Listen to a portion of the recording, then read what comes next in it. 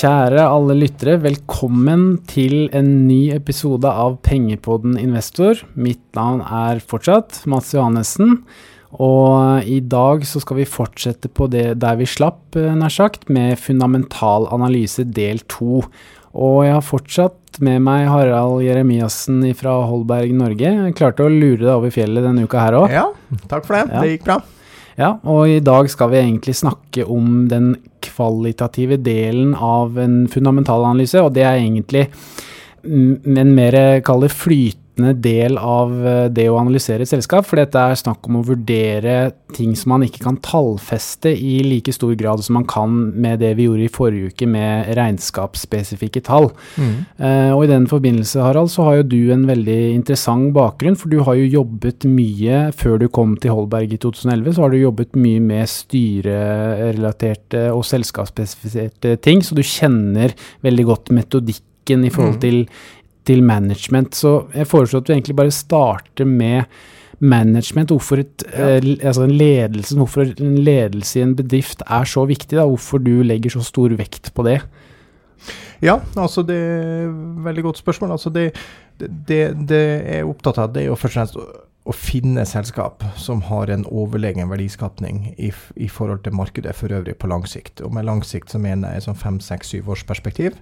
Og da det en ting du nødt til å ha. Og det altså du nødt til å ha gode produkter, du nødt til å ha god posisjon I markedet, og ikke minst du nødt til å ha en ledelse som vet hva de gjør og tar de rette grepene hele veien.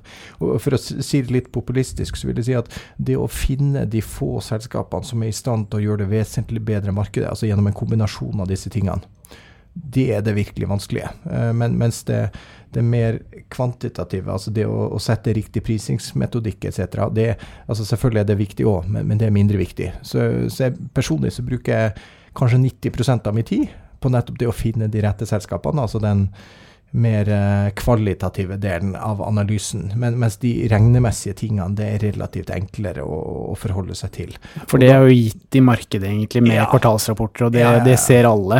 Det kan man forholde seg til. Altså, som vi var innom forrige uke, at hvis et selskap prises til 10 ganger resultatet, så det en grei prising. Men prises det til 40 ganger et års resultat, så det ikke greit. Mens derimot det med ledelse så inn på, altså det ekstremt kritisk, fordi ledelsen skal jo hele tiden ta store og små beslutninger, og det renteeffekten av det over tid som veldig viktig. Så det også grunn til at jeg bruker mye min tid, opp til 2 uker hver eneste måned, på å være ute og møte et stort antall selskaper, altså både selskap som I porteføljen selvfølgelig, men også mulige investeringsobjekter eller konkurrenter til porteføljebedrifter og så videre. Og noe av det viktigste for min del det å skjønne hvordan ledelsen tenker, hva det som driver de, og ikke minst få et innblikk I altså hvor dyktig de enkelt og greit. Jeg ofte på konferanser hvor de gjerne møter 10 bedrifter hver dag, som står og presenterer seg en halvtime til en 3 kvarter hver. De fleste bedriftsledere gir et helt greit inntrykk, men det noen som skiller seg ut gjennom at du merker de I stand til å forklare hvorfor bedriften deres unik, og hva de kan gjøre av smarte ting I forhold til å utkonkurrere konkurrenter fremover. Og der det veldig stor forskjell på management, og på nytt igjen, det å ha dyktig management på plass en av de viktigste komponentene I forhold til å finne gode selskap. Altså, det veldig interessant det du sier der, og en ting som, jeg har jo bakgrunn som konsulent selv, og har jobbet veldig mye med både styrer og kaller det strategiske biten I et selskap, så jeg veldig sånn med på hva du snakker om der, at det veldig viktig at ledelsen kjenner selskapet godt, og at de skjønner hva som skaper verdi for sitt selskap. Men jeg litt nysgjerrig på det med I forhold til strategiske kontra taktiske grep, altså hvor mye vekt legger du på å kalle det strategien, at strategi jo et litt vidt begrep, og det liksom hvor skal vi være om 5 år, mens taktisk liksom hvordan du manøvrerer deg dag til dag, måned til måned, år til år.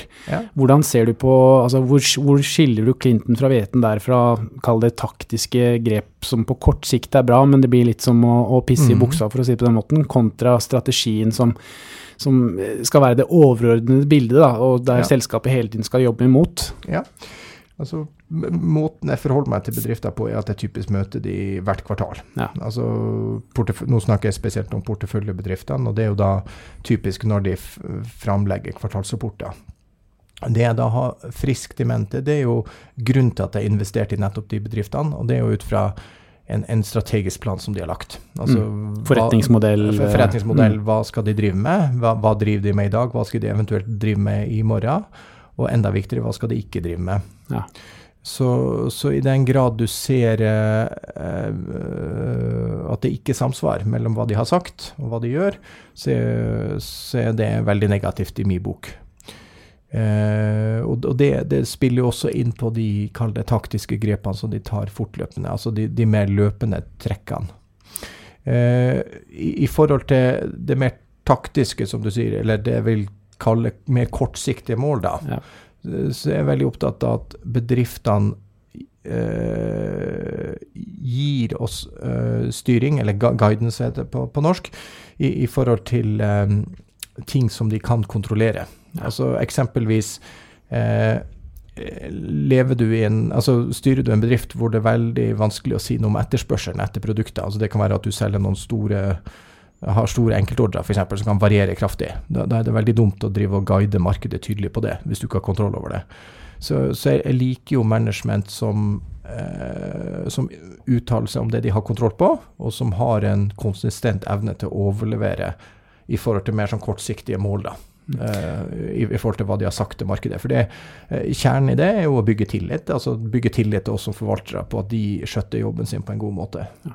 Men hvordan stiller du deg til typiske råvareselskaper som vi har en del av på Oslo Børs? La oss ta et eksempel med Equinor da. Ja. Der har du jo en mulighet til å kunne se etterspørselen til olje. Det er jo en litt mer konsekvent faktor enn for eksempel oljeprisen, som vil kunne variere dag til dag, $5-6. Ja. Hvordan stiller du deg til den type vurderingen? Altså det er jo ingen som vet hvor oljeprisen er i morgen.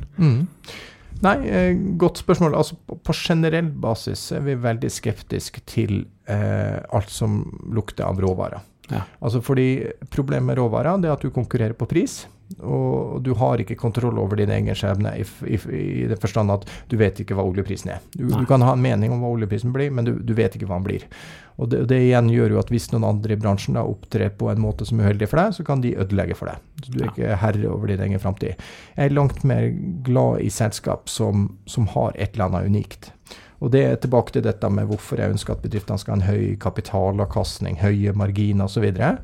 For det er typiske indikasjon på at du har et eller annet som er unikt. Ta Apple for eksempel. Altså de har, selv om man kan hevde at telefonene blir stadig mindre unike, så har de allikevel en del ganske unike ting og unike merkenavn og så videre, som gjør at de er i stand til å ta en pris som ikke er noe råvarepris, men tvert imot avspiller at dette er et sterkt brand. Ja, Apple er jo et interessant case i forhold til at, som du sier, telefonen er jo ikke spesielt teknologisk, kall det utviklende da, kontra for eksempel Samsung som da kjører på et annet operativsystem, altså Google-systemet.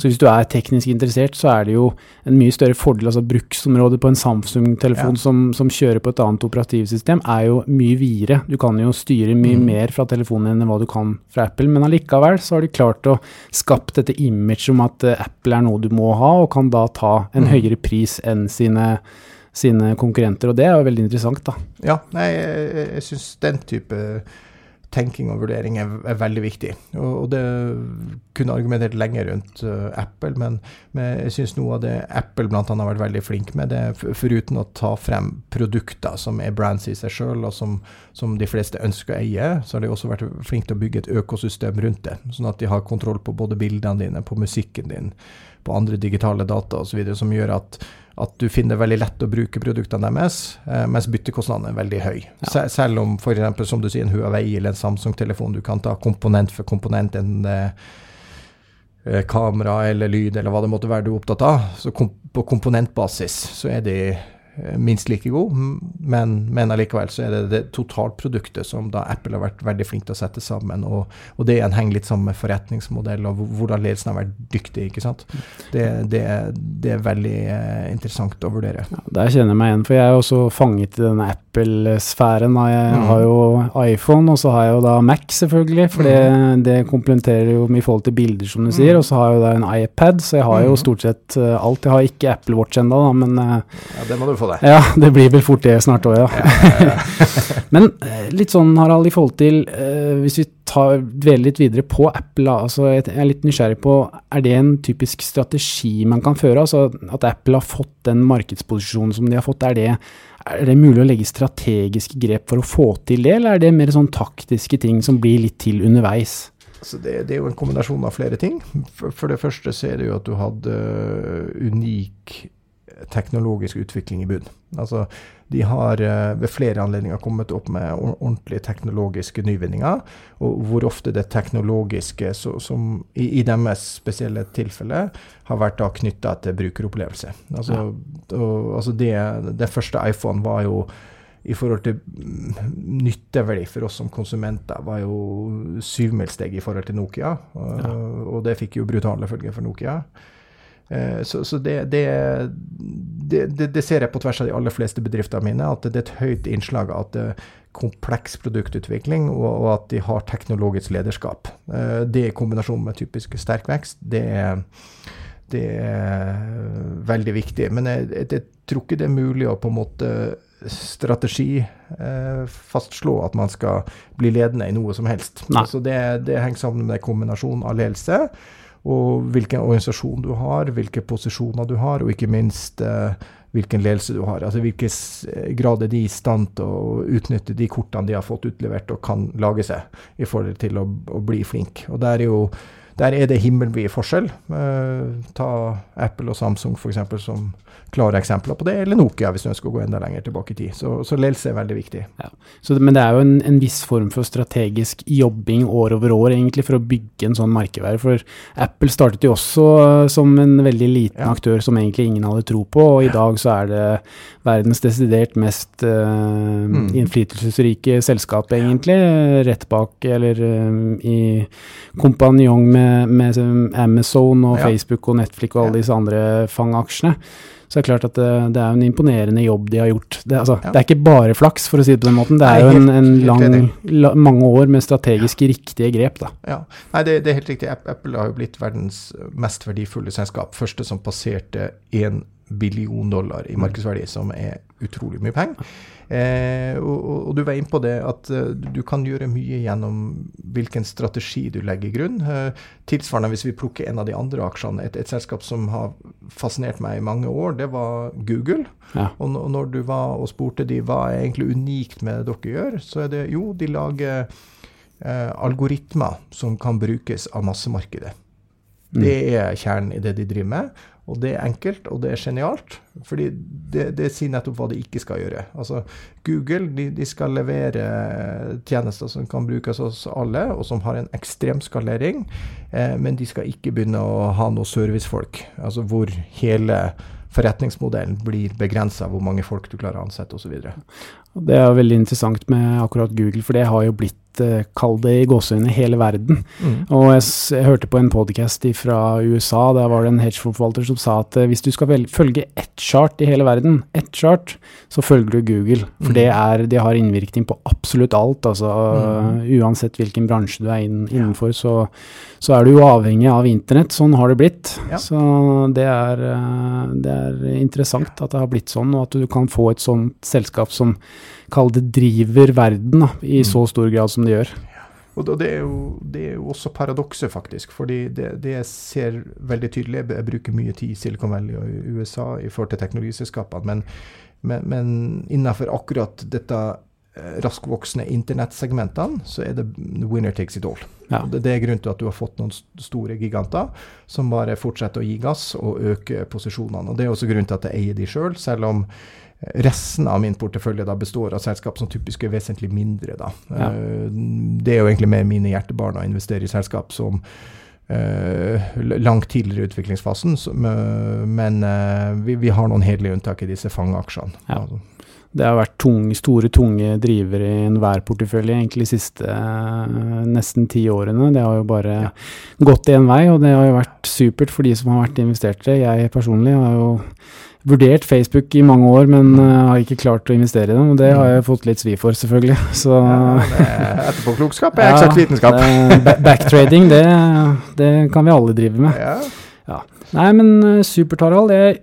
Når vi inne på det med management og styre og ledelse, så jeg også litt interessert I eierstrukturen I et selskap.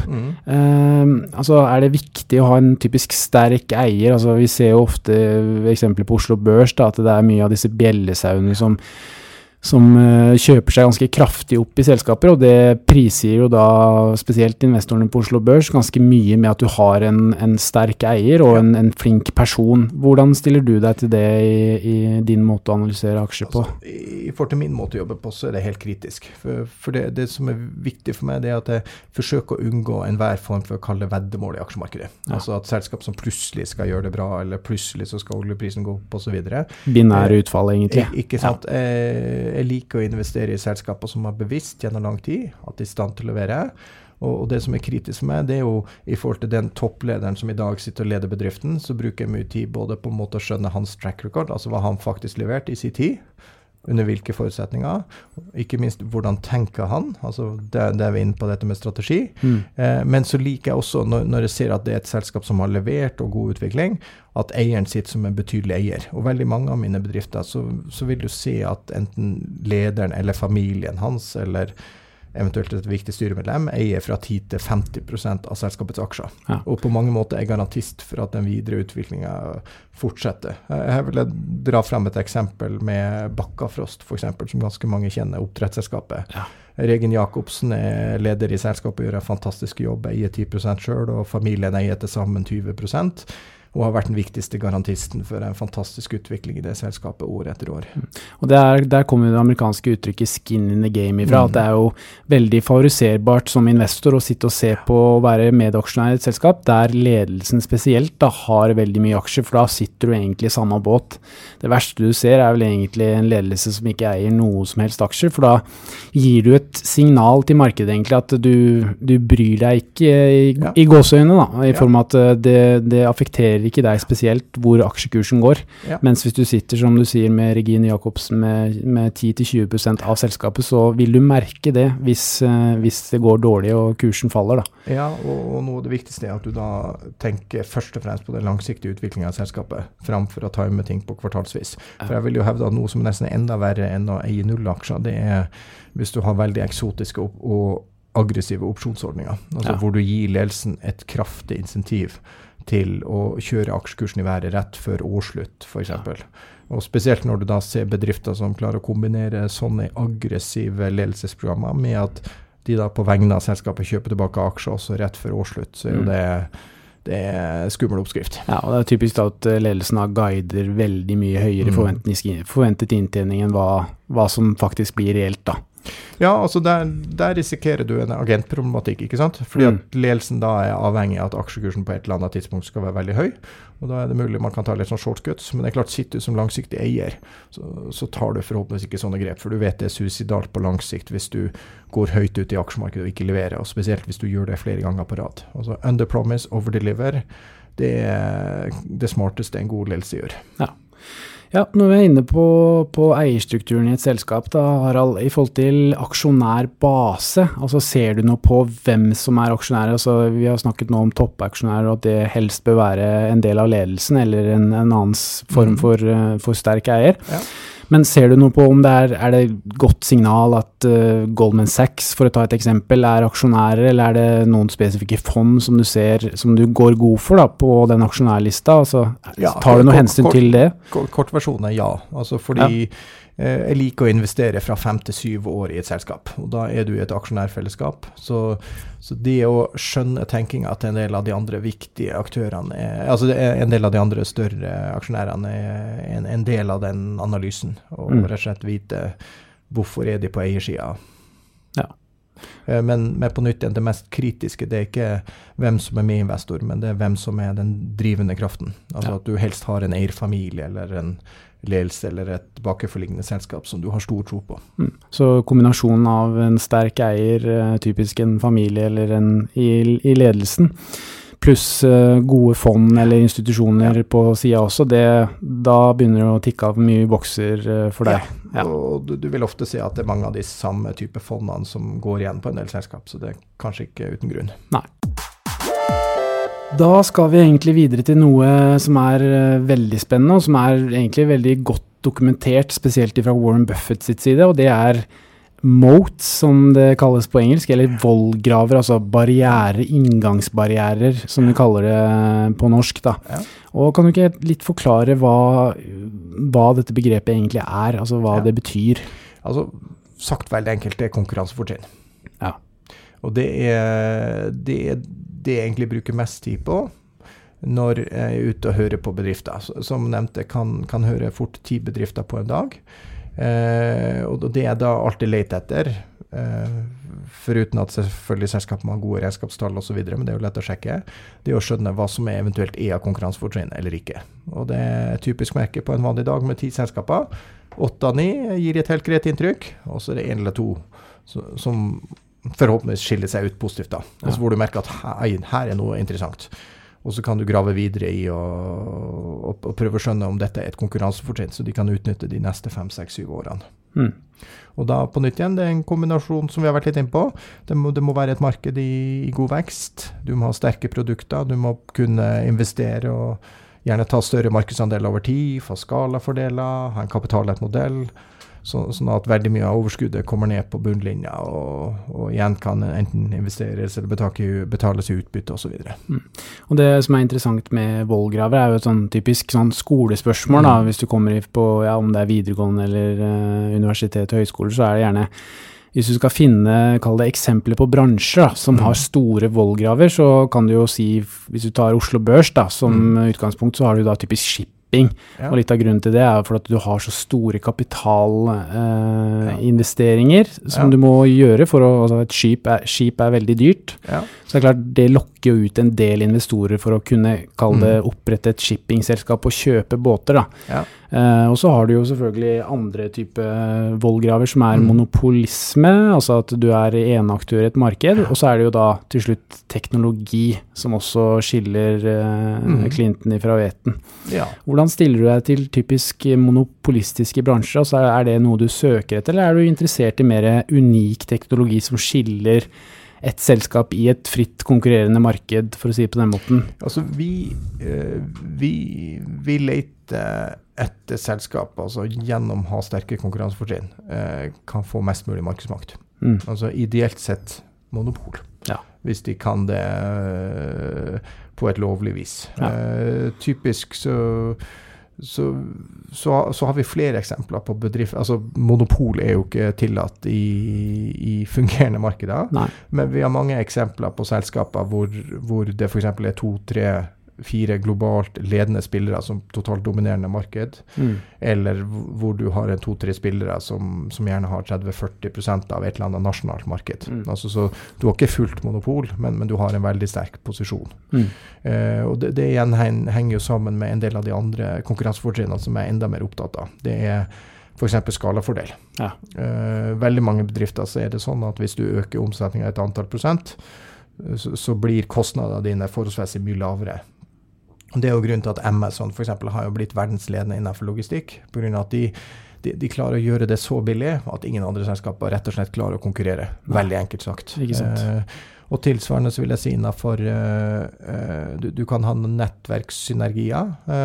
Da kunne du brukt et eksempel sånn som Google eller Facebook, men du kunne også brukt Schibsted. Altså når du eier Finn.no. Dess flere som bruker en tjeneste, dess mer populær blir han og mer relevant for andre, som tiltrekker seg flere brukere, som igjen gjør at det kommer enda flere brukere, og så blir det enda mer lønnsomt. Og et annet sånn velkjent og dokumentert eksempel jo American Express, dette kortet som Warren Buffett har stått i bresjen for, stor aksjonær i da. Så det klart at man skal ikke undervurdere den nettverkseffekten som du sier, da. Den veldig viktig. Men der vil jeg faktisk be folk kikke enda mer på Mastercard og Visa, for de har egentlig parkert American Express de siste par årene. Men det interessant. Det veldig interessant. Ja, men supert, Harald. Da har vi snakket litt om management. Vi har gått litt gjennom eierstrukturen i et selskap. Og så har vi da vært inne på disse vollgravene og moatsene, som Warren Buffett kaller det på engelsk. Nå skal vi egentlig litt videre spille litt på det mer kvantitative igjen, men vi skal snakke litt mer om finansieringen da, til et selskap, og hvorfor det så viktig å kalle det strukturere sin balanse, altså sine eierandeler. Så kan du ikke bare forklare litt på hva du ser på når du ser på selve finansieringen til ulike selskaper som du har interesse for? Ja. Det tror jeg er viktig å starte litt med hvordan vi opererer. Jeg har vært litt inne på det tidligere. Altså vi investerer jo kun langsiktig. De fleste i markedet er jo veldig opptatt av å forsøke å time investeringer på kort sikt, altså drive trading. Ja. Vi gjør ikke det, og på grunn av at vi er opptatt av den langsiktige avkastningen, så ser vi nesten uten unntak etter kapitallette modeller. Altså nå snakker jeg på vegne av Holberg Global, de andre Holberg-fondene har en litt annen tilnærming. Men for egen del så er en kapitallett modell langt å foretrekke for en kapitaltung modell. Vi var innom det for bilindustrien, for eksempel at det hjelper lite om du tjener gode penger til sydlatene på resultatet, hvis du hele tiden må investere i nye kostbare fabrikker, på grunn av at du har masse forskjellige plattformer, enten det er hybrid eller batteri eller diesel eller hva det måtte være. Ja. Det er veldig interessant det du sier med kapitallette modeller, for jeg har vært litt ute i media og sagt at investorer bør se litt nærmere på konsulentselskaper, og det er jo et perfekt eksempel på en veldig kapitallett modell, for sånn, jeg husker jo det selv fra når jeg var konsulent, at du tar en timespris på x antall 1000 kroner i timen, og det du har av eierandeler, det er hodet ditt og kunnskapen din, og så er det en PC. Ja. Og det er klart, får du skalert opp dette her veldig høyt, da, så er jo det en ekstremt god og kapitallett modell, for du sitter egentlig og skaper enorme verdier på veldig lite eierandeler da.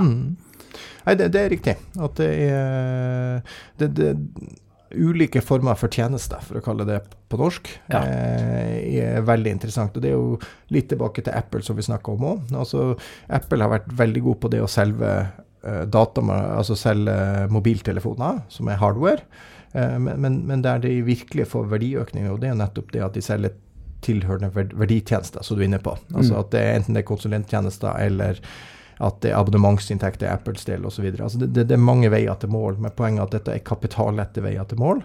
Og i langsiktig perspektiv så er det klart det å slippe å måtte binde masse kapital i en stor, kostbar fabrikk, det er en stor fordel. Hvis du kan konkurrere på andre ting, så har vært innom, altså nettverksfordeler, skalafordeler, andre fordeler, enkelt og greit.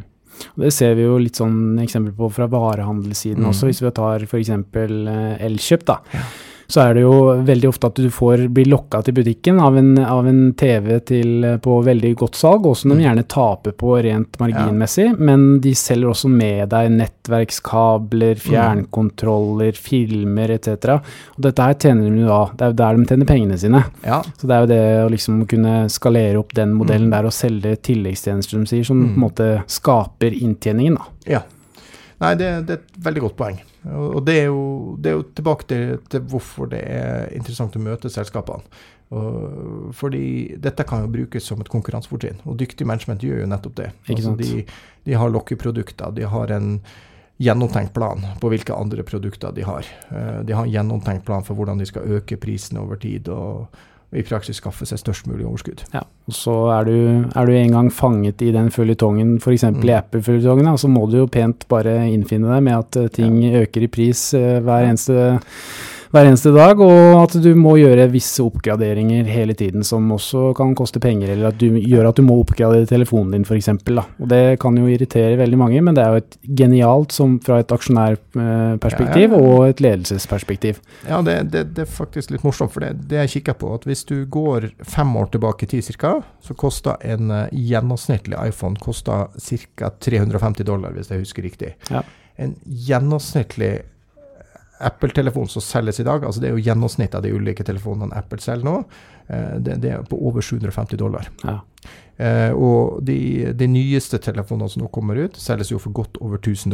Ja. Og de gjør noen smarte triks også i forhold til at de i praksis tvinger deg til å kjøpe enda dyrere telefon for at du skal få nok minne. Ja. Og det er litt interessant å tenke på at når du ser på den fantastiske, eller altså den knallharde konkurransen du har hatt innenfor elektronikk generelt, og hvordan priser har kommet ned, hvordan de i et marked hvor volumene på antall solgte telefoner står stilt, faktisk øker prisene kraftig år over år. Når vi er i stand til å gjøre det, det er jo i stand til å bli verdens største selskap, og det er det de har gjort. Ja, det er litt morsomt. Før jeg begynte her i Nordnett, så skulle jeg kjøpe meg en ny iPhone selv, da, og da måtte jeg ut med nesten 12 000 kroner, og det får man jo hakeslepp av egentlig. Ja. Men samtidig så er det jo klart at du bruker jo den telefonen til, altså bruksområdet er jo ekstremt stort da, så den erstatter jo veldig mye, typisk PC som du har hatt tidligere, altså du har jo alt mulig på den telefonen. Jeg følger jo markeder, du har mail, du kan egentlig jobbe ifra telefonen din, så klart at hvis du ser på nytteverdien da, så er jo en iPhone fortsatt billig. Ja, der har du et veldig godt poeng, og Warren Buffett var jo faktisk akkurat ute og sa akkurat det samme. Og det er et ekstremt godt poeng. Altså det er jo bare å gå rundt og observere i gata hvor mange såkalte zombies, som jeg kaller det, altså som er folk som går og kikker i mobiltelefonen sin mens de går i fare med å bli overkjørt. Det er ganske mange på gatan, og det reflekterer at mobiltelefonen har en veldig stor nytteverdi for de aller fleste. Så er klart den reelle betalingsvilligheten ligger kanskje enda høyere enn det vi allerede har betalt for telefoner. Ja. Og du har jo også skapt nye bransjer egentlig via disse smarttelefonene spesielt da, med Instagram, og at man gjerne er større kjendis på Instagram enn det er å være på TV nå, så det er, det er veldig mange som har skapt seg en solid og god inntektsstrøm bare ved å være aktiv på spesielt sosiale medier. Da. Det er klart, da blir en iPhone veldig billig hvis du kan begynne å tjene penger på typisk blogg og Instagram-virksomhet. Da. Så det er interessant. Yes, men kjempegreier, Harald. Da er vi gjennom ganske mye av de som er veldig viktige, og så tenker jeg nå at vi skal se litt videre. Nå har vi snakket litt om finansiering, og da blir det litt naturlig å ta det videre til kapitalallokeringen, altså hvordan selskapene bruker pengene sine da. Ja. Og kan du ikke egentlig forklare litt sånn kort hva kapitalallokering er for noe, først og fremst, og hvorfor dette er så viktig? Ja, det er et fryktelig kjedelig ord, men det er kanskje et av de viktigste ordene man bør ha med seg. For at kapitalallokering, det går på hvordan fordeler du rett og slett den kapitalen du tjener på ulike muligheter som du har. Altså de mulighetene du har helt overordnet, det er jo at vi har vært innom det allerede, altså du tjener kontantstrøm fra driften din, det kan du enten investere i for eksempel også vedlikeholde fabrikkene dine, eller skaffe deg nye fabrikker. Du kan kjøre oppkjøp av andre bedrifter, du kan betale utbytte til aksjonærene dine, eller du kan kjøpe tilbake egne aksjer i selskapet ditt. Og for egen del så er kapitalallokering noe av det aller viktigste jeg ser etter. Altså det har vært innom det allerede. Jeg bruker mye tid på å skjønne hva er som opptar ledelsen. Har bedriftene konkurransefortrinn? Har ledelsen på en måte de rette evnene til å utvikle selskapet? Det er det viktigste screening-momentet jeg ser etter. Men i samtaler med ledelsen, noe av det jeg bruker mest tid på, det er å skjønne at de faktisk har en gjennomtenkt kapitalallokeringsplan. For det er for eksempel stor forskjell på om du kjøper et selskap dyrt eller billig.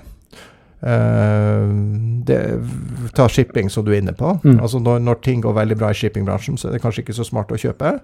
Da kan det være bedre å legge penger til side og når det er skikkelig krise i en bransje, og benytte anledningen til å gjøre oppkjøp. Men det klarer jo rederne aldri, for de kontrollerer jo bare i gode tider, og så får de smellen noen år etterpå når skipene er klare. Helt riktig, og det får være sleiv at det er også en av grunnene til at jeg da ikke investerer i den bransjen, på grunn av at kapitalallokeringen er for dårlig, altså historisk. Og det er to bakenforliggende ting. Det ene som vi sier, altså at det rent faktisk det som skjer, at jeg har en tendens til å investere helt feil i forhold til sykkelen, og det andre punktet som er enda viktigere, det er at de har heller ikke kontroll på hva konkurrentene gjør. Nei. Så selv om du har en aktør som i utgangspunktet er flink, så er det andre aktører som kan spenne bein rundt han gjennom å kjøpe en enda dyrere båt. Ja. Så det med hvordan du allokerer kapital, det er ekstremt kritisk, fordi vi har vært innom det flere ganger, altså det er ute etter, det er godt drevne bedrifter som gjør de rette tingene år etter år, og hvor du får en renteeffekt, at de fortsetter å vokse, og ikke minst setter kapitalen i spill, og så får selskapet til å utvikle seg langt kjappere enn om du bare skulle gjøre akkurat det samme år etter år. Ja. Og når vi er inne på kapitalallokering, så er et viktig punkt der også selskapets evne og selskapets vilje til å betale utbytte. Hvordan ser du på den allokeringen? Altså, du har jo enkelte selskaper, la oss si Ocean Yield for eksempel, i Norge her, da, de betaler jo opp mot 10% av sin avkastning ut i utbytte. Hvordan stiller du deg til den kapitalallokeringen der da? Altså om det skal være et høyt utbytte, om det bra, eller om du helst vil at det skal reinvesteres til videre vekst, eller om du har en kombinasjon der? Ja, det avhenger helt av hva type selskap og bransje det og også gjerne hvor du i sykelen faktisk. Altså fordi den prioriteringen jeg mener helt logisk, det at først så du nødt til å gjøre vedlikeholdsinvesteringer i selskapet ditt. Hvis du en bransje som forventes å vokse godt på lang sikt, så det da også fornuftig, gitt at du kan få god avkastning, og investere i altså ekspandere, bygge enten det fabrikker eller produksjonslinjer eller salgskorps etc. At du rett og slett ekspanderer og øker virksomheten din. Og dernest, gitt at du på en måte har gjort det som fornuftig ut fra bransjen, så bør man da vurdere hvorvidt man skal betale utbytte eller gjøre tilbakekjøp av egne aksjer. Jeg har lyst til å dvele litt ved det med tilbakekjøp av egne aksjer. Altså utbytte jo veldig enkelt. Det jo rett og slett bare en årlig utbetaling du gjør til aksjonærene, og så kan aksjonærene for eksempel si at ok, hvis du får 3% utbytte yield, så jo det sannsynligvis bedre enn du får i banken. Så det kan være greit. Ja. Men en smart bedriftsleder bør også tenke gjennom hva riktigst å gjøre med. Bør jeg betale mer i utbytte, og det har overskuddskapital, eller bør jeg kjøpe tilbake egne aksjer? Og generelt, altså dess lavere et selskap priset på multipler, dess smartere det som regel å da vurdere å kjøpe tilbake egne aksjer.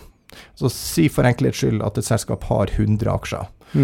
Hvis du kjøper tilbake 10 av de aksjene, så betyr det at verdien i selskapet da plutselig ikke deles på 100, men på 90. Ja, så EPS-veksten blir jo da høyere. Helt riktig, så du får en sterkere resultatvekst, og det blir mer å dele på for de som sitter igjen av aksjonærer.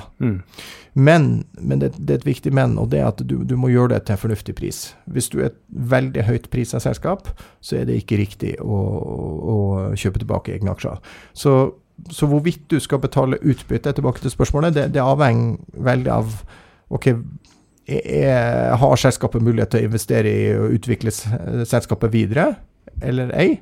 Hvis du ikke har det, for eksempel du et oljeselskap, så har det i mange tilfeller vært riktig da, å i stedet betale ut penger på grunn av at det en moden virksomhet, og det bedre at aksjonærene får bruke pengene andre steder.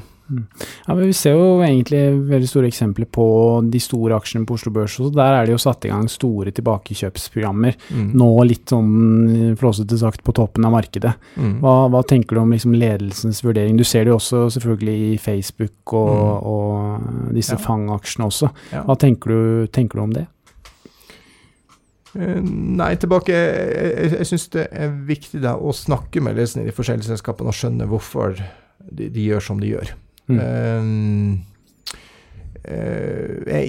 Altså på generell basis jeg ikke glad i generelle tilbakekjøpsprogram. Altså hvis du bare skal kjøpe tilbake aksjer uten å se på prising av selskapet. Nei, det må være en mening bak det egentlig. Det må være en mening bak det. Og eksempelvis flere av de bedriftene jeg har i porteføljen min, så ser du at ledelsen har vært veldig flink til å være forsiktig med tilbakekjøp når prisingen høy, men heller når da selskapet av ulike grunner lavt priset på nøkkeltall, så det mer aggressivt å kjøpe tilbake egne aksjer. Så de sånn sett veldig tydelige på hvordan de da allokerer kapital mellom for eksempel tilbakekjøp, eller gjøre oppkjøp, eller gjøre utbytte, etc. Spesialutbytte og så videre. Så det også som jeg har vært på, det et viktig moment for meg, og her opplever jeg egentlig at de fleste nordiske selskaper relativt dårlige på dette med kapitalallokering. Altså de kan si mye om hvordan de skal tjene penger og planer for fremtiden, men det få selskap som har tydelige mål på hvordan de skal benytte kapitalen. Ja. Der ser jeg for eksempel amerikanske selskaper langt flinkere, og det forventes på en helt annen måte. Ja. Så det et litt annet cluster der, enkelt og greit i forhold til det med kapitalallokering. For det som bør være rasjonale bak det, jo egentlig det samme som at hvis du ser en innside kjøper en større post i et selskap, så bør jo egentlig selskap, altså når et selskap kjøper tilbake aksjer, bør de jo implisitt se at det ligger større verdier der, at de kjøper egentlig billig i markedet. Det jo egentlig det signalet det bør gi, men du sier litt at det ikke nødvendigvis tilfelle, eller? Jeg sier at ledelsen må hele tiden tenke gjennom hva riktig bruk av kapital, og poenget at det endrer seg over tid. Og det litt tilbake til hvilken type insentivstrukturer har du. Hvis du et selskap hvor ledelsen allerede sitter i et stort antall aksjer i selskapet, så det grunn til at da vil de faktisk tenke på, hva best for selskapet på lang sikt? Det at jeg tar disse midlene som her til overs, og så gjør et oppkjøp, eller at jeg betaler et utbytte, eller at jeg rett og slett holder det i ro i påvente av neste markedsnedgang? Det en situasjon, men du kan ha en annen situasjon, ikke sant? Hvor du har ganske aggressive opsjonsordninger, og hvor ledelsen da har alle insentiver i verden til å sørge for at aksjekursen blir høyest mulig på et eller annet tidspunkt rett før årsskift gjennom å kjøpe tilbake egne aksjer. Ja. Og det blir jo grisatt. Ja, det og det i hvert fall ikke aksjonærenes verdi. Nei. Så da tilbake litt sånn tøffe spørsmål på hvorfor du eventuelt gjør tilbakekjøp, tror jeg er helt riktig. Ja, men det supert, Harald. Nå vi jo gjennom veldig mye av de viktigste kvalitative delene som vi har snakket om. Vi har snakket om management, vi har snakket om kapitallokering, finansiering og eierstruktur, som viktige ting for deg i din investeringsprosess, og bør være viktig for de fleste andre også å ha et syn på når de analyserer selskaper. Hvis vi borer litt mer på det, vi snakket jo innledningsvis om Apple, og jeg har et punkt her på lista om image kontra brand da, altså hvorfor dette så viktig. Det henger jo selvfølgelig sammen med litt med vollgraver som vi også var inne på, men kan du ikke forklare litt hvorfor det med image eller såkalt brand så viktig da? Ja, altså det jo viktig langs mange dimensjoner. Altså det som mest relevant her, det jo at gjennom at du har et merkenavn, så har du mulighet til å sette prisen høyere enn selve kosten. Ja. Altså at det verste for oss som igjen, altså vår jobb jo å tjene mest mulig penger. Og det betyr at å investere i en bedrift som bare så vidt får tilbake det han betaler i kost for et produkt, det jo dumt. Ja. Altså da har du lav lønnsomhet. Da det mye bedre at du har selskaper med sterke merkenavn, så du kan ta høyere priser. Typisk Coca-Cola, Apple, McDonald's. Ja. Vi har fullt av merkenavn rundt oss. Ja. Så det viktig. Og det blir kanskje enda viktigere fremover og nå for selskapene, fordi det ene at du kan jo måle markedsverdien av disse produktene, og så kan du holde det opp mot børsverdien av selskapet. Men du får i økende grad omdømmerisiko fremover, og det har vi sett klart nå også, at etter hvert som internett blitt vanlig hos oss alle, så har du et sterkt merkenavn, og det skjer et eller annet. For eksempel at du har barnearbeid på en av dine fabrikker, eller at det skjer et eller annet brudd på miljøvern, etc. Menneskerettigheter, etc. Ja, et eller annet. Altså det merke som kan skje. Senest korrupsjonen i Dansk Bank. Ja. Så slår det veldig fort på merkenavnet. Så merkenavnet viktigere enn før, og det kanskje også mer eksponert enn før, i og med at vi alle veldig lett tilgjengelige nå for media. Ja, de sier vel det at det tar 10 år å bygge opp et godt brand, og så tar det 10 sekunder å rive det ned. Ja, helt riktig. Og samme kan du si om et selskap i forhold til ledelse. Så det tilbake til det å virkelig grave i, dette et ledelse som har fått til å utvikle selskapet, og som du tror skal gjøre en god jobb videre? For meg det helt kritisk. Ja, så alt skaper egentlig en tillit til selskapet, som igjen da vil favorisere det framfor andre som ikke har klart å skape den tilliten over tid. Ja, riktig. Ja, men det veldig bra, Harald. Da har jeg et siste punkt der, før vi kommer til oppsummeringen av denne føljetongen av fundamental analyse. Og det jo da politikk og geopolitikk. Det har vi jo hatt som aldri før nå, med Trump og Kina, handelskriger, vi har Brexit, vi har hatt ekstremt mye geopolitisk og politisk uro da, som på kort sikt har påvirket finansmarkedet negativt, men vi da på all-time high-nivåer både i Norge og internasjonalt enda, så det tydelig at markedet bare børster det fort av seg. Du får litt krasse korreksjoner når det først skjer hendelser, og så børstes det av seg. Det riktig oppfattet? Ja, det tror jeg helt riktig. Altså, for det klart,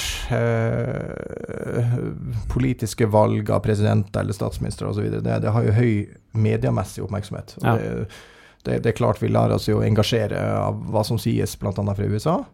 Men realiteten at politiske valg har veldig liten betydning egentlig i forhold til børsene. Altså så lenge som styresettet fortsetter, for å si det sånn. Altså I USA så har det jo typisk et bakenforliggende demokratisk eller republikansk parti.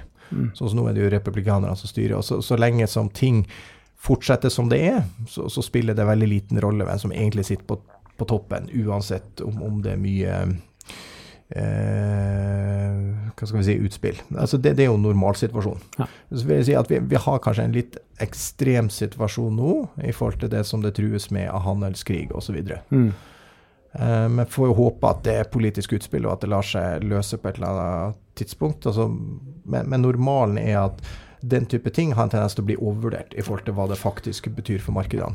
Kortsiktig støy, egentlig. Kortsiktig støy, men du også inn på det med risiko generelt, og det jo også et tema som vi kanskje ikke har belyst så mye foreløpig, at du har jo risikoforhold som kan slå inn på børsen generelt, men på enkeltselskaper spesielt. Vi har vært inn på det, for eksempel oljepris. Ja. Og det jo grunnen til at vi som forvaltere har sett sammen portefølje. Altså vi har ikke bare 2-3 selskap som vi har ordentlig tro på, men vi har en portefølje av selskap. Og et viktig moment for meg det jo at hele tiden tenke gjennom hva som kan gå gærent fremover. Ja.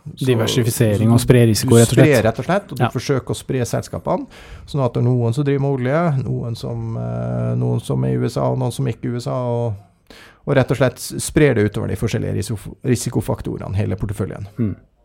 Ja, men det høres veldig fornuftig ut, og diversifisering, det jo den eneste gratis lunsjen du har I markedet, sies det. Så det jo noe rett I det. Nei, men da tror jeg vi egentlig igjennom hele denne kvalitative delen. Nå har vi jo snakket om egentlig det som veldig viktig å hensynta I en fundamental analyse. Og hvis vi skal oppsummere alt sammen, Harald, da skal jeg prøve å få ut av deg hvis du skal velge, si 3 faktorer fra den kvantitative, altså den tallmessige, og 3 faktorer fra den kvalitative delen som vi har pratet om nå.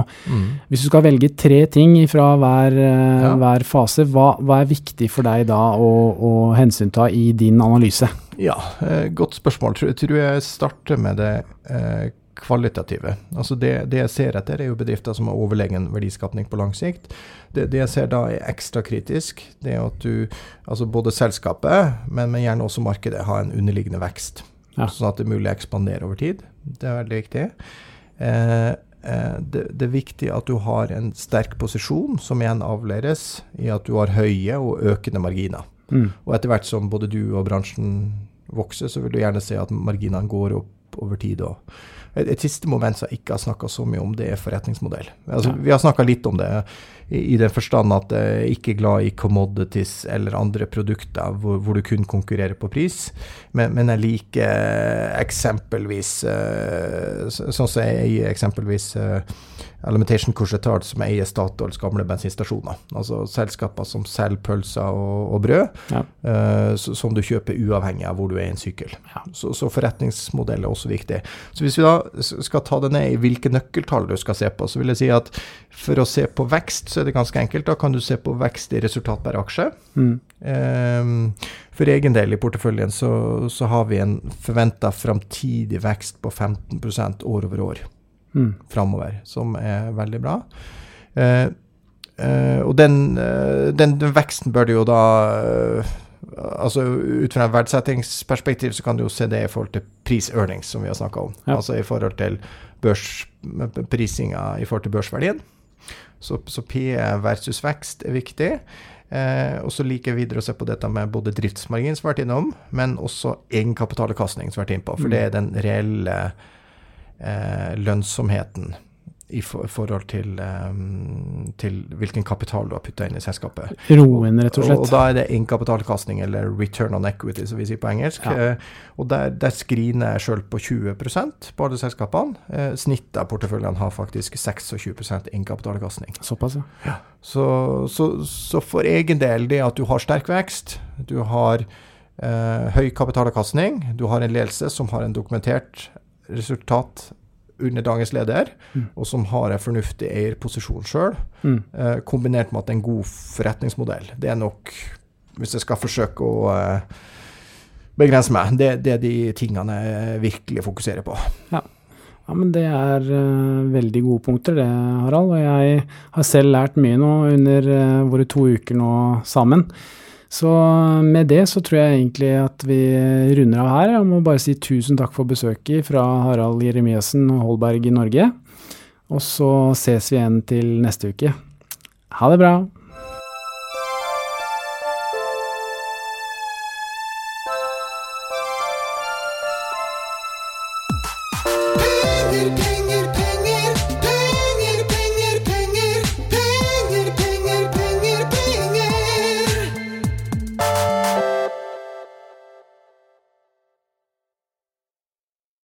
Denne podcasten skal anses som markedsføringsmateriell, og innholdet må ikke oppfattes som en investeringsanbefaling. Podcasten kun ment til inspirasjon og informasjonsformål. Nordnet tar ikke ansvar for eventuelle tap som måtte oppstå ved bruk av informasjonen i denne podcasten. Les mer på disclaimer-siden på nordnet.no.